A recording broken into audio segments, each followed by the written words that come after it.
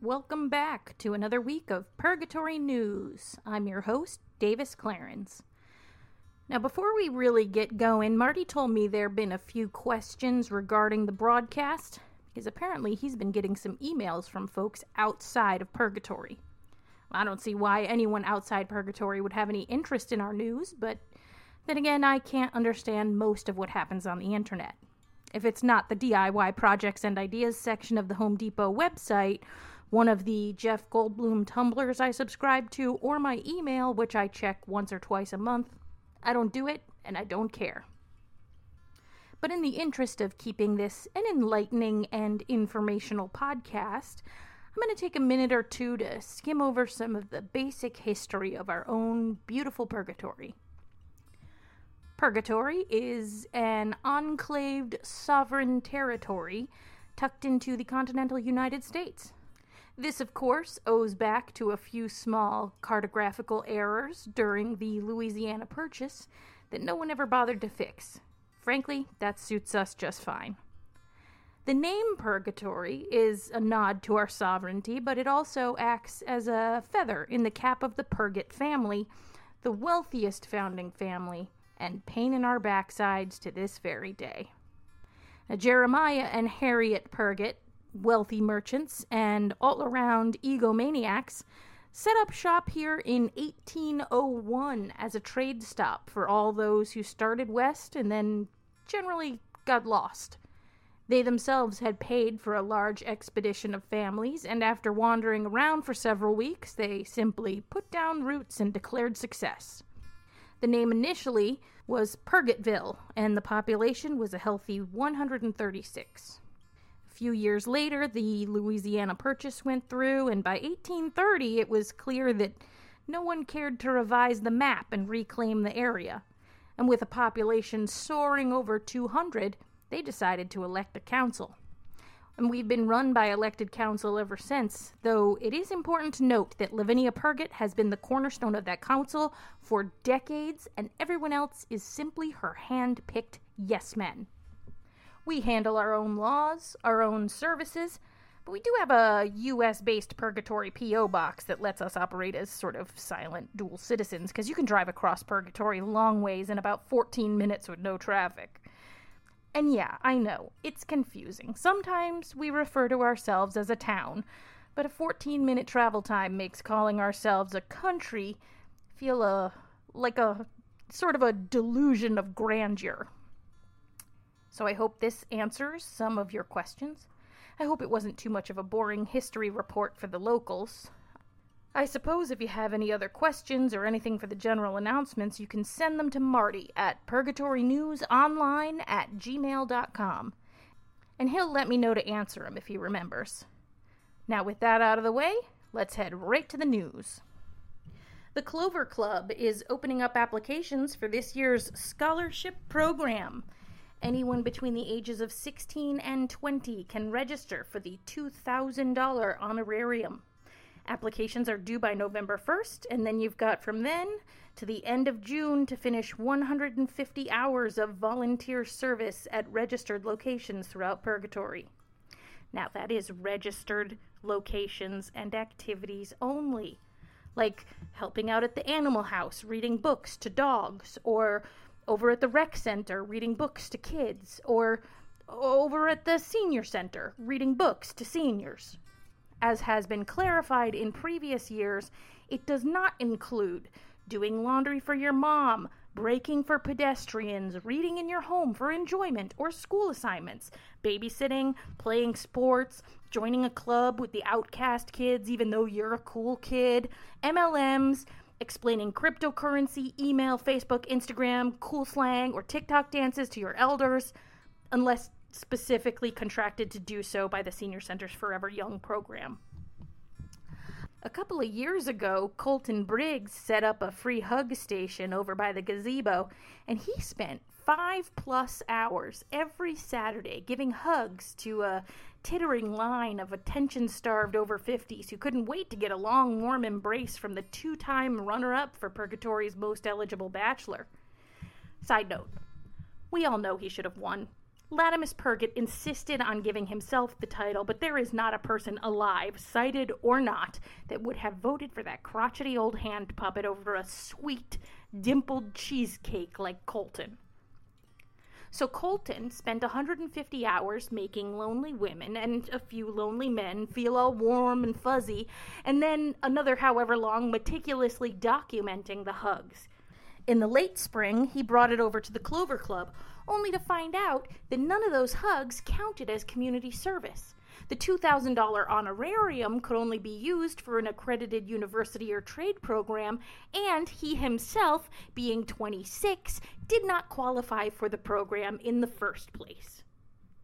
Now, before anybody gets to crying over this cautionary tale, when word got out, those lonely oldies got together and pulled $1,400 together for Colton, which was exactly what he was looking for so that he could finish the jiu-jitsu program over at the rec. And now look at him. 3 years later, and he has a thriving business, teaching self-defense and doing hands-on massage at his farm out on Howell Ave. Heck, he even talked Stella into adding a bus stop right by his place so the seniors don't have to trek so far to get to him. And that said, none of you are as handsome as Colton, so if you want the scholarship, you better stick to the guidelines. This Friday and Saturday and next, you can head over to the Main Street Theater for a 10 p.m. showing of Con Air. Or you can head to the Main Street Theater for their newest adaptation, Con Air the Musical, at 8. Tickets are $15 at either event. You can get a package deal for $25. Cold River Bridge is out. It is still out. Jenny has her team on it, but nobody is going to build a bridge in 4 weeks, especially if you don't want it to wash out like last time. And don't go over there thinking you can use the plywood platforming they have set up. That is for humans and wheelbarrows. And maybe a bicycle if you're feeling brave. But if you think you can drive anything over it, just take a quick look down into the water and see the consequences of that type of bravado. Kenny lost his golf cart. Then Kenny's brother Al lost his golf cart. And then Kenny lost his mama Diane's kitted up rascal trying to pull up the golf carts. So this might be a bit of guidance meant more specifically for the Bremen boys, but let's not add to the chaos. Jenny said it's near impossible to build around all those vehicles, and she can't get Bill out there with the tow truck till Saturday because he's in Atlantic City, and Jeff Merrow's not allowed to drive it. But if Bill hits it big, he's not coming back, and we'll be bridgeless until he baccarots himself back to broke. So if we can keep the river clear of recreational vehicles, Jenny says she and the guys can have a temp bridge finished in another 2 weeks, and we might even have a permanent replacement up by next summer. The Animal House is teaming up with Wendy Sneed to feature her exclusive couture line of clothing for dogs, cats, and other household friends. Next Friday at 7:30 p.m. in the Animal House parking lot, or inside if it rains, come out for You Better Wag, a pet fashion walk complete with runway and live commentary by Master of Ceremonies Stella Chen. Tickets are $20 and include a reserved seat, a glass of champagne or sparkling grape juice, and a meet and greet with the models after the show, all of whom are up for adoption. Wendy will also be on hand to discuss options for any fashion-forward, scaled, furred, or feathered friends.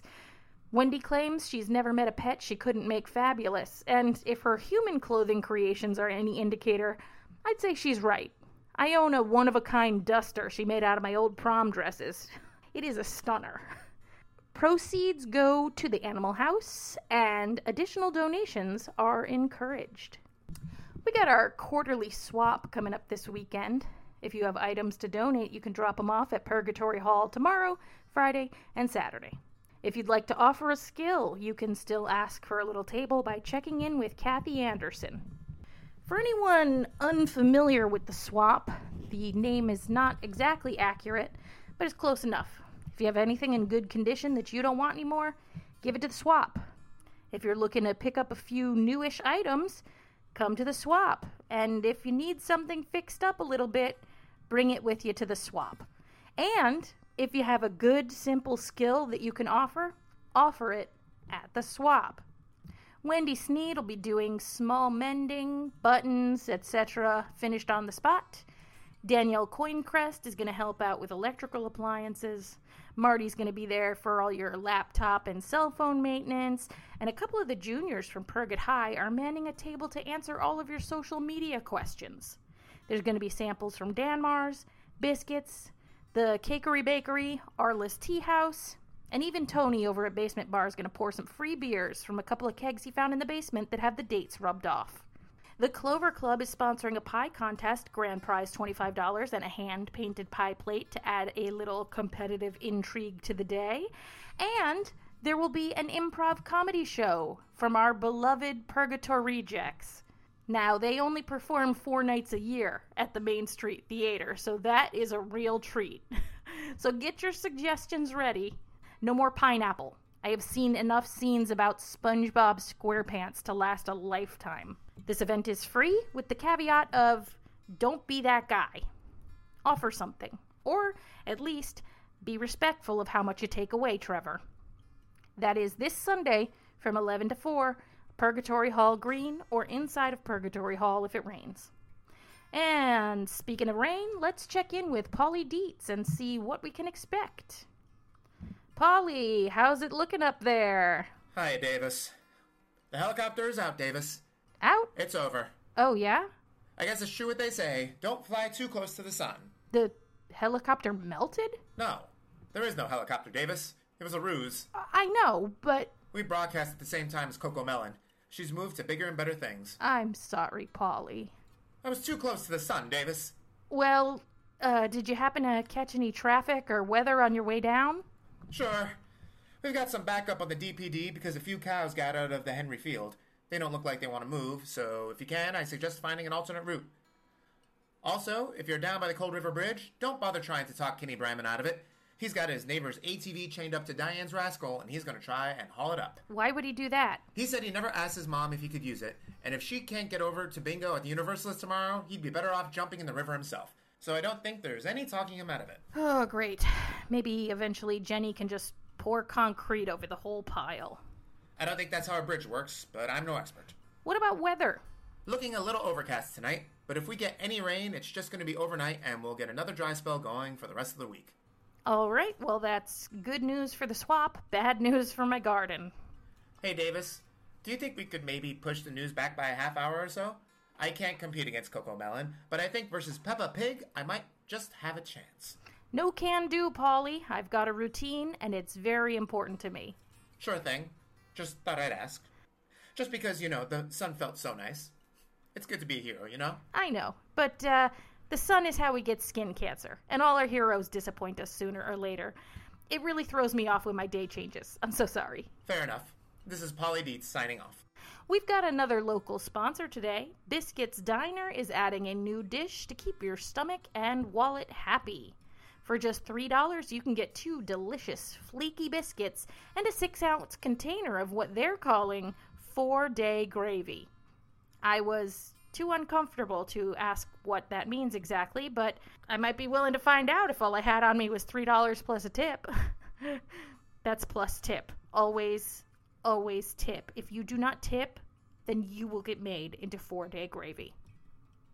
Dave and Rufus were trying it out when I stopped by for my regular Wednesday pancake breakfast, and they said the gravy's pretty good. But I once saw Rufus take a bite out of a sandwich that he found on a bench, so take that recommendation as you will. All right, only a few general announcements today. If anyone found a pair of prescription sunglasses somewhere between Arliss Tea House and the roller rink, go ahead and call Gene Barclaw. He's at 4471. G, put a penny on the train tracks and make a wish. Hank, you are not invited to dinner, and if you show up, you will not be fed. Well, Hank, I am not sure what you've done, but if I were you, I'd head over to Biscuits instead, and let me know how that 4-day gravy treats you.